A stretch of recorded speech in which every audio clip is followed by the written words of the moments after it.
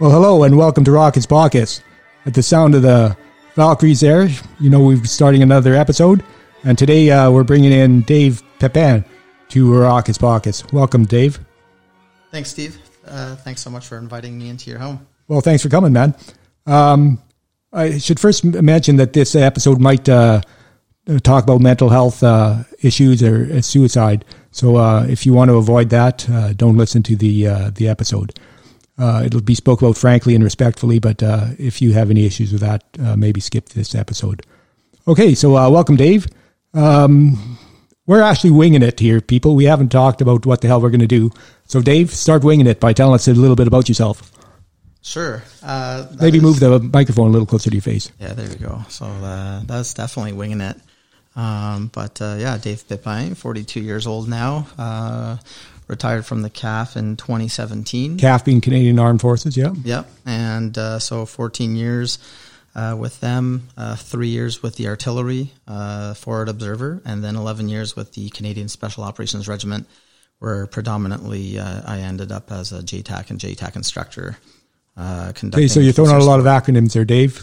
Yeah. Let's back that up. So first of all, you started off in the military as an artillery guy? Yeah, I did. So maybe just before that, like both my folks were military, born Quebec City, Francophone, moved across Canada. So was your dad a Vandu? No, he's not. He's actually in the Navy. In the Navy? Yeah. So he did 38 years in the Navy. And my mom was Army, but she did 30 years of Army. And when we were on the West Coast, she actually did a couple of years on one of the destroyers. So yeah, they moved around quite a bit and they got to see a lot. Cool. Where were you born? Quebec City. And then La Belle Provence. Yeah, first 6 years there, 2 years Halifax, 9 years in Ottawa, 2 years in Victoria. Lived in Ottawa one more year. Studied in college computer-assisted sound design in Montreal. What is computer-assisted sound design? It's like what we're doing right here. So you've got a soundboard there, and you'd capture sound for stuff like podcasts, but predominantly working in studio. Or I've been doing all this without a degree. Yeah. Fuck, I'm brilliant. Yeah. All right, so you were a gunner for 3 years, you said, and then you jumped to special operations? Yeah, that's right. So it's a really interesting story because CSOR started in 2006. Right. And so we had gone down to Quantico, Virginia as a part of the NEO task force. So it's like the non-combatant evacuation. I forget what the O stands for, maybe organization. Okay. But essentially, I think it was General Caron at the time who said, hey, we're going to have this team augment JTF2, and we're going to take the NEO task force and we're going to make them the Special Operations Regiment. And so one day, my battery commander just said, hey, Dave, we're going to send you into this Special Forces unit. We need to supply 12 guys. And I was like, what do they do? And he couldn't answer me. So I said, sir, thank you, but no thanks. And at the time I was really like looking to get onto a Pathfinder course. Right, with the Foo Party. And so like that was my focus in life. So you had no realization of what you were turning down? Yeah, none. And so I literally did drill to my left to exit the room. And this other battery commander stands right in front of me. And he says to his counterpart, he says, I can't send my guy in. He's got a DUI pending. And so my battery commander looked at me and he's like, Gunner, whether you like it or not, you're going to this place. And then next thing you know, they needed UAV guys. So I was in Tel Aviv for a couple of weeks using a UAV for the first time, which is kind of like this double-edged sword because it served So you weren't special forces at this time yet? You were just taking specialty courses? Yeah, they were grooming me already for that kind of stuff, right? And it's just fast and furious the way the first couple of serials went through. Yeah. So you learn that firsthand. And then in April of 2006, that's when I think we started kind of like selection within the course itself. And so it was a pretty crazy year. Selection for? CSOR. Canadian Special Operations Regiment. Yeah, that's right. So they, what did they do for selecting within the you were on a drone course? Yeah, I was on a drone course, but that was just something that they needed. So I still had to do the operator side of things. So there was more psychological testing than anything else. The rest of it was just the basic PT test. Like would you like a job flower arranging? What kind of pornography do you read? That kind of psych testing? Yeah, if I made decisions based on like what the ghosts and spirits were telling me, yeah. Right. Do you hear voices nobody else hears? Yeah, that one's a no, by the way. I gotta say no. Yeah, well, being medical myself, I knew which ones to answer no to. Yeah. Despite what the voices were arguing against. All right. So, what were you training to do with the drones? What were the drones? It was technically a small UAV, and so Israel developed like this ergonomic control tablet, which is like a laptop with like a gross Xbox controller, and a small UAV launched by a Bungie. Had a pretty good airtime, like an hour plus. There's a lot of things you could do with it. However, there was a lot of bugs within the software, and fortunately the hardware was really good. Except for landing. They would do a belly landing on a blown up balloon, if you will, like underneath it. Controlled crash. Yeah, it's controlled crash, and eventually your payload, so the sensor would be damaged. So like when it did its job, it was phenomenal. But was it weaponized at all, or just strictly observation? Strictly observation. Even got to the point where it had like an infrared pointer on it, which was great. Yeah. But at the time, Israel went through some border conflicts with Hezbollah and other agencies there or parties. And so then their focus was on that, right? So contractually with Canada, I think the system went to court just because they couldn't figure out the bugs of software that rendered it unreliable. All right. So did you have all your specialty courses before taking selection then? So you were a SOTAC, or did that come later? Yeah, SOTAC. So JTAC was later. So in 06, finished being an operator, and then you're in 1DA at the time, so one direct action company. And then you're just one of the numbers in the stack. So in 2007, saw my first deployment to Afghanistan, and pretty much like gunner, driver type position there. And then after 07, I really wanted to become a sniper. And tell us, before the sniper, tell us about your first contact in Afghanistan. Yeah, I think it was the second or third day that I was there. I was just going for a jog. So you got like the 9mm on you, and you sign out, you go for your jog around the back 40. And then like at some point... This was at Graceland, right? Yeah, at Graceland. Yeah. So just immediately northwest of Kandahar city. And then that's when like an RPG just like went over my head somewhere, like could have been forward of me by a couple hundred meters or who knows. So that was kind of like my first taste a little bit. It was kind of strange just seeing people like just on the other side of the gate like that. But they're more comfortable and accustomed to how things are going. And it was really a quiet tour because some of the times that we were there, for me, like I didn't go out until maybe in the fifth month of my tour. Like it was really easy tour. There's nothing to complain about there. Canadians had decided that we need to stop giving detainees to the Americans because of what was happening in the news. Yeah. So there was a month and a half where we were stood down. Like we couldn't go on hits because you'd either have to kill the guy so you don't bring him back as a detainee, but obviously you never know how that's going to go down. And then eventually my section became Op Red at the end of the tour. And hours after we became Op Red, the Americans were coming back from CAF at nighttime, and they got hit by a volley of like 25 RPGs. Jesus. Yeah. So it was like a convoy of 4 Hummers, and then they had like some jingle trucks in tow. And so we just showed up. Within 30 minutes, we showed up there, and kind of a shit show. I was never outside of really my Hummer, but my objective was, and this is a good story actually, get to the west side and just be kind of cordon on the west side of it looks really like a traffic incident like on the west side of Kandahar city. And so at the time I didn't have 50-50s. I had like the monocular, and so like to look left, for the night vision right. goggles. Yeah, the night vision goggles, just like even more pronounced movements, looking left and right. So like showing up there, like open the door, talk to the boss, and he's like, Dave, I need you on the west flank, and point the 50 down there. And I had Sandy on the 50, and Mo was my 2IC sitting next to me, or not my 2IC, but the 2IC. And so Rashad Mo. Yeah. So So I was like, all right, I got my mission, you know, and this is my first time really ever outside the wire, like next to low vis convoy moves and stuff like that. Right. And, so like there was no flex as a human being at that time. Right. And so I drove over a burning Hummer with my Hummer. And like later on in the next day, Sandy was like, why didn't you just drive around him? So like Fair question. But I totally don't remember that. Like my brain just blocked it out. Sandy told me about it. Were you taking fire at this point?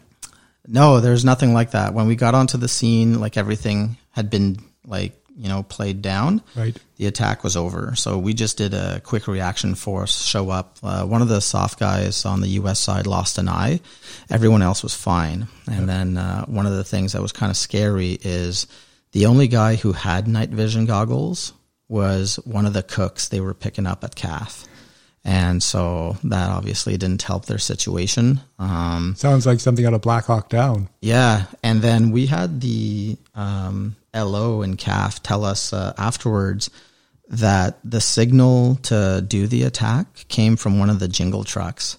So one of these trucks... And a jingle truck, folks, is it's a heavy hauling truck, brightly painted and has chains and bells and stuff all around it to decorate it, and it jingles while it's driving, so we call it a jingle truck. Yeah, and so it's this truck came up to like our position on the west side. They were really far behind the convoy, right? Yeah. But imagine being that jingle truck guy, and you send the signal that the convoy is moving up, so you want to separate from the hostile act. Yeah. So it was just kind of like interesting.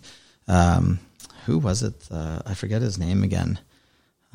But anyways, he told us, the driver was the guy who like told the ambushed Taliban fighters about here they come. So, and then as daybreak came up, you could see they had like aiming posts on the divider on the highway. So it's like they had their, you know. So they knew when you were entering the kill zone. Yeah, exactly. Like pretty cool. But after the fact, learning how all that stuff unraveled, it's makes you think about, you know, where you are and how business is done there. It's it kind of not set me back, but just kind of like gave me a greater view on reality, I think, a little bit. And what was your opinion before you've actually met any Taliban resistance to after you made contact with Taliban?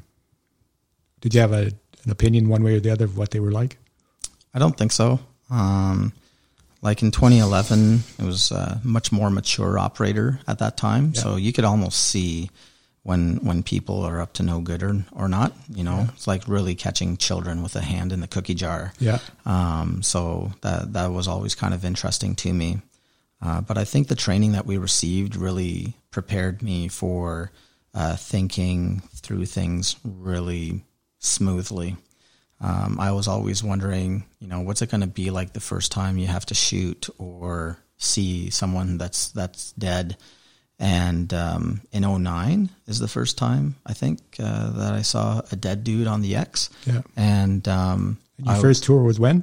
2007. Okay. Right. So 2009 was my second. And I was really concerned more about how his leg became like 90 degrees than the fact that he was dead. I was just like, it just made sense to me. Yeah. Yeah. So I don't stay up at night because of that kind of stuff. And I think that's just because we do so much training. And is there stuff you stay awake that keeps you awake for now? No, definitely have like insomnia. So going to sleep is the big one for me. Yeah. So. And why is that? Are you replaying shit in your mind or? Yeah, definitely. And the last couple of years is really when I've been able to have like the professional depth to support me through some of the stuff. Okay. And so like Iraq is a big one. So like in Iraq, 2015 dropped over 127,000 pounds of HE. Right. And after my first like kick at the cat there, I mean, we were like 7-8 bombs deep into it. And then after a month, then I wasn't sleeping. It was just like, so you're dropping bombs on these people. Can you see them at all? Yeah. So a lot of the stuff that you can see are the fighting positions. Right. Right. You can see hot spots from like a mortar or a rocket being used. dropped on houses where you can see machine gun fire, like the spray coming out of a window, like those hot spots. And sometimes it was just like, hey, Dave, there's the house. It needs to be dealt with. And then it's like, all right, all I've got is a 2,000-pound JDAM from a B-1 bomber, but like it's gone now. It's going to do the job. Yeah. Oh yeah. It's really something. So you're not as distanced from the kill as the pilots who were dropping the bombs in. Well, it depends. Half my tour was spent like in an air-conditioned operations center. Yeah. And the other half, there was periods where I was on literally the front line. So like you can see those guys, and there's a number of like close calls. Definitely like one where we're like being bracketed with like barbecue propane tanks that had like really good stuff welded to them and fins, given a propellant obviously. And it was impressive, like being bracketed like that. And then like, it's amazing what they come up with. Oh yeah. Yeah. Like from a simple piece of plastic garbage can to to, like you say, a propane tank. Yep. I mean, you have to be on your guard all the time. Yeah, I think one of the things that pissed me off the most, that does keep me up, is how the politics came to play in 2015. So this is a really hard one for me to get over, but like being told, and I quote, you can't die because it's an election year back home in Canada, like that's fucking insulting. Thanks tips, like don't die. But yesterday I could have, like, that was okay then, but now there's an election year. So, well, I always used to send my guys out the door with "don't get blown up," and they never got blown up. So it seems to have worked. Yeah. I mean, just you're kind of like that leadership due diligence.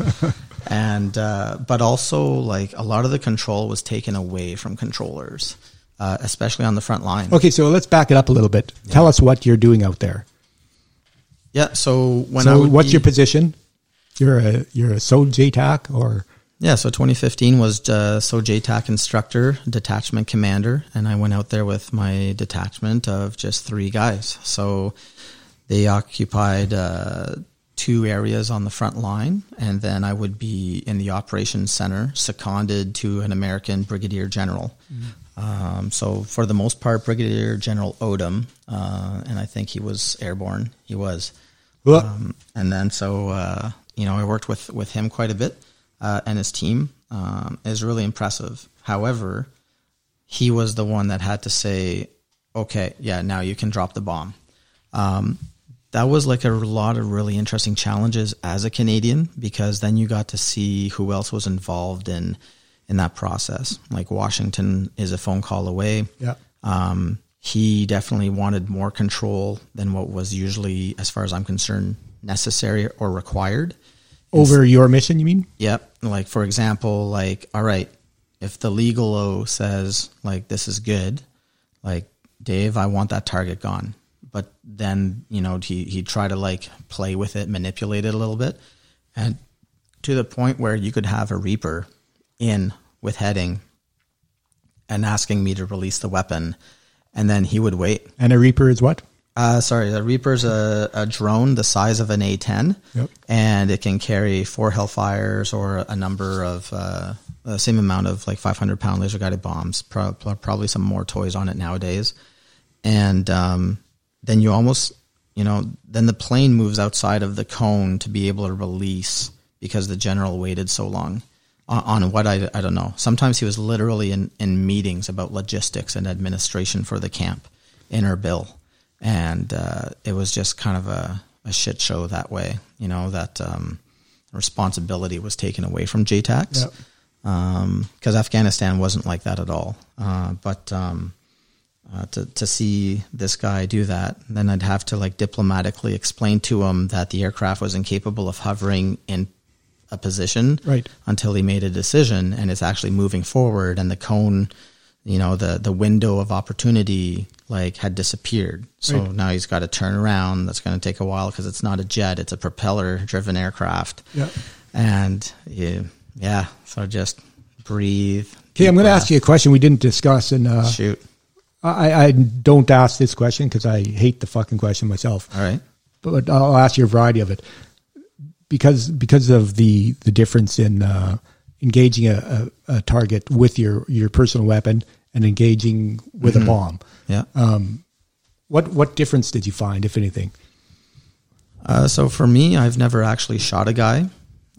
Warning shots, like bullets at the feet. Yeah. And I've turned over guys to the ANA. Okay. Like, I'm pretty sure their existence after they were handed over to the Afghan National Army was like, not a lot of fun whatsoever. Yeah. Unless they had money. Yeah, absolutely. So when it comes to dropping the bomb, I had no problems with it, except like the sheer amount of weapons that was dropped in Iraq. Yeah. I was not ready for that. Yeah. Like, after a month, it was nuts. It's amazing the money we'll spend on killing each other. Yeah. Yeah. And like, we can go talk about Iraq even more later, but like, Afghanistan saw me like gun run with A-10, rockets out of Kiowa, and some work with an AC-130. And I just had like a huge heart on to do my job because I really loved it.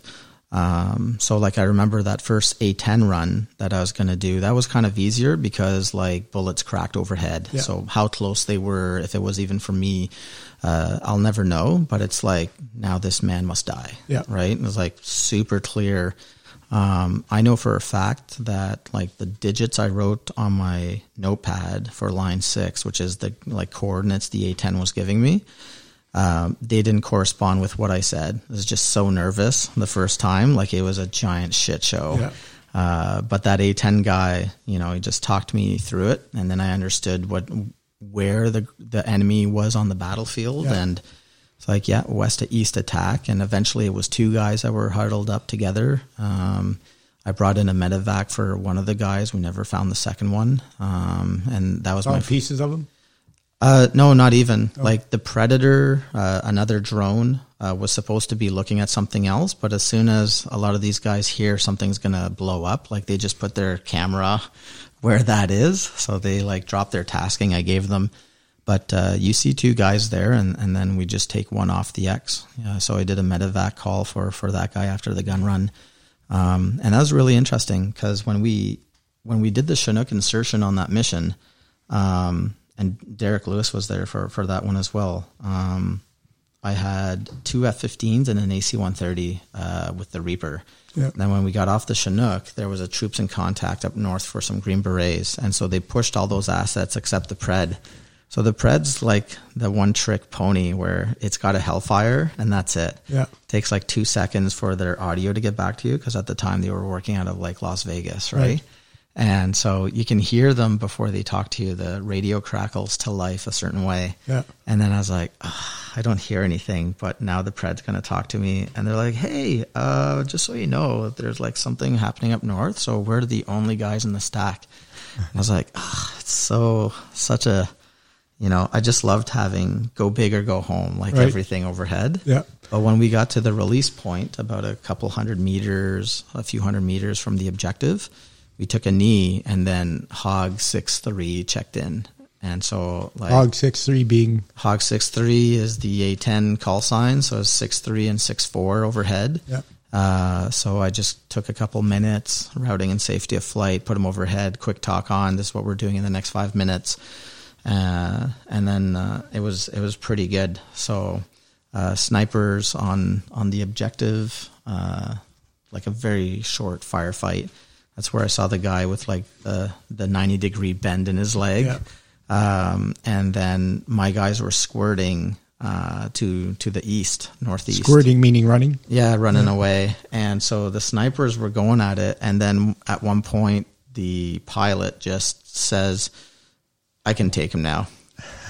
So when I had that, the confidence of what that meant in there. And then he's also pointing it with his infrared pointer so we can all see where they're at. Yeah. And the snipers were just shooting away, but like it wasn't happening. They did get a hit or 2 on the guy because he was being slowed down. The A-10s are giving me the play-by-play, and then the ground force commander like was getting kind of maybe short. So he goes, all right, Dave, like, what do we got here? And I remember this, I'll never forget. I was like, fuck yeah, 30 millimeter, not danger close. The effects are going to go from the west to the east away from the ground force. And then I remember trying to pull information from the blocking positions. I was definitely excited, overly excited. No one was talking to me on the radio, so I felt like I lost control a little bit. Yeah. And unfortunately, when the A10 came down the chute and I cleared him hot, he didn't hear that, but his number 2 did. And so it was a short burst, but it was still 250 pounds worth of 30 millimeter, like 80% of it concentrated within a 40-foot circle. Yeah, I've been in the ops room when the guns have gone off to blow up a target, and you're watching it tear up the ground. Everything around it is just being destroyed. And I'm watching this one guy who was a squirter, and he hid behind a rock about the size of your head. I'm not saying you have a big head, but yeah, I get it. It was a sizable rock, and he's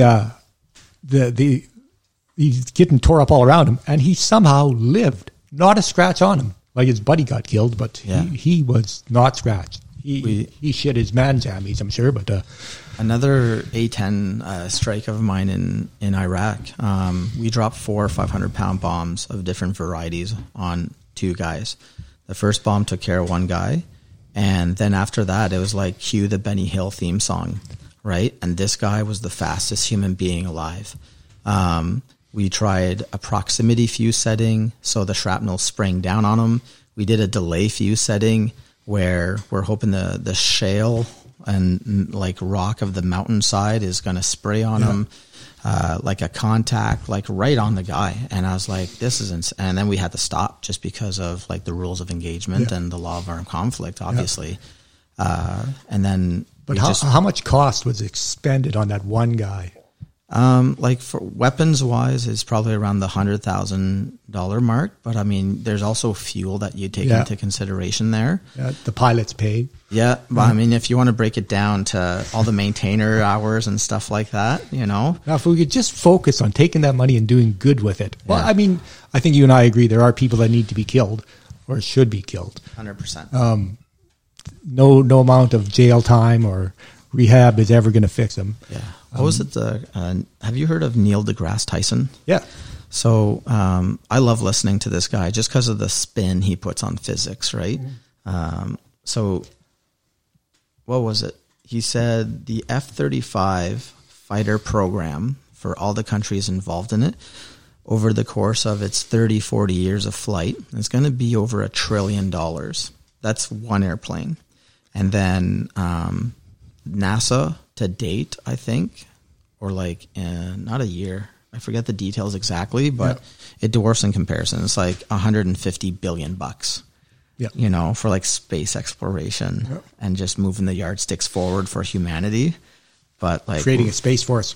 Yeah, but we're gonna go ahead with this F-35, which is just drives me bananas, to replace the A-10. But I can't influence that. No, neither can I, and I wish they'd hang on to it. But enough. We're going down a rabbit hole. That's the first rabbit hole. That's good, and we pull ourselves out of it. So what we're, I guess, would it be say you've got airplanes stacked on top of each other, waiting to go in, and you're calling them in, hopefully with enough time in between so they're not shooting each other or dropping bombs on each other. What's your biggest fear about that? I don't really have a fear about it. It's 3D spatial abilities, and it's really a parking lot in the sky.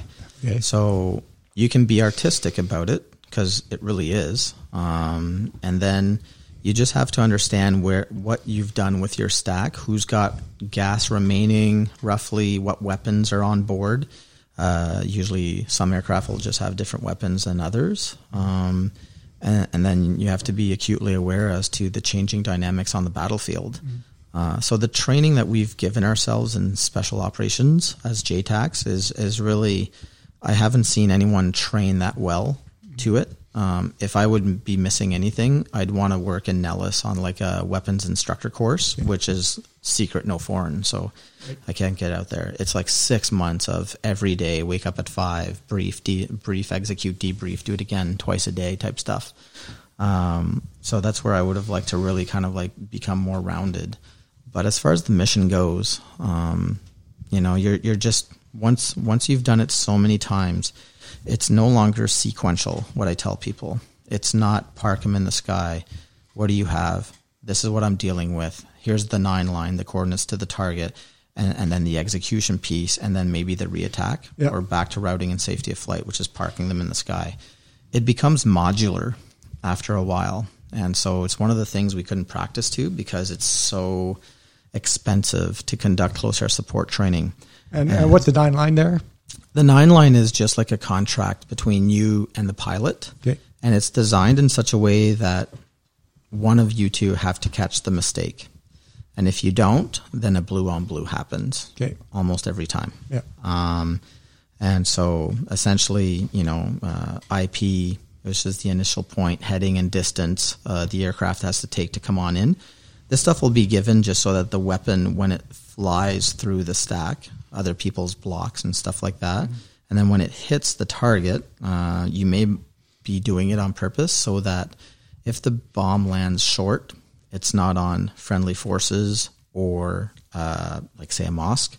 Yeah. And then once the bomb explodes, you want the spray to go away from you or a school and stuff like that. Yeah. So then you're talking about like final attack headings in there and a bunch of stuff. There's a lot of tools. The flexibility afforded to the JTAC is vast. You feel that kind of pressure? At the beginning I did. Yeah. So today one of the challenges I deal with is like control. When I lose control, I lose my fucking mind. And so like I've triaged an accident a couple of years ago, one summer, just showing up on my Harley, like awesome, totally in the element. This is like not a JTAC thing, but like for probably operators in general, right? Yeah. Or a lot of military. You've done advanced medical training. Yeah, to some degree. Well, I'll keep them alive for an hour. And so from there, you know, being a controller and being used to just like having it my way or no way. But now, like as a civilian, I have to just understand the fact that it's no longer like that. So if my daughter's got like a glass of milk and she spills a little bit in the kitchen, it's like the fucking end of the world, you know? But I mean, if there's a car crash, no problem. Let's deal with it. Yeah. So I have to pivot how my brain thinks about things, you know, to kind of quote business mentality there. Yeah. But just kind of refocus and readjust. But definitely being a controller for that long and also an instructor and having significant responsibility is something that I miss, but I have to get used to it. And Speaking about mess, what's your biggest oops factor? My oops factor? Yeah, or biggest oops. What did you do that you go, oh, I could have done that better? Or the biggest fuck I'm up? not saying, yeah. Yeah.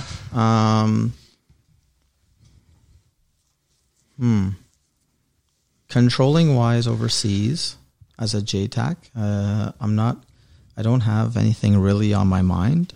Probably like the first control I did where like I didn't really have to talk to the A10. Mm-hmm. I just said numbers that I didn't even write down, or it was just a shit show, right?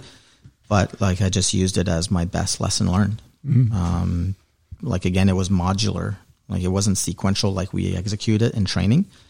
So I wouldn't necessarily say an oops, but a huge lesson learned for me. Okay. What do you hold as your biggest success?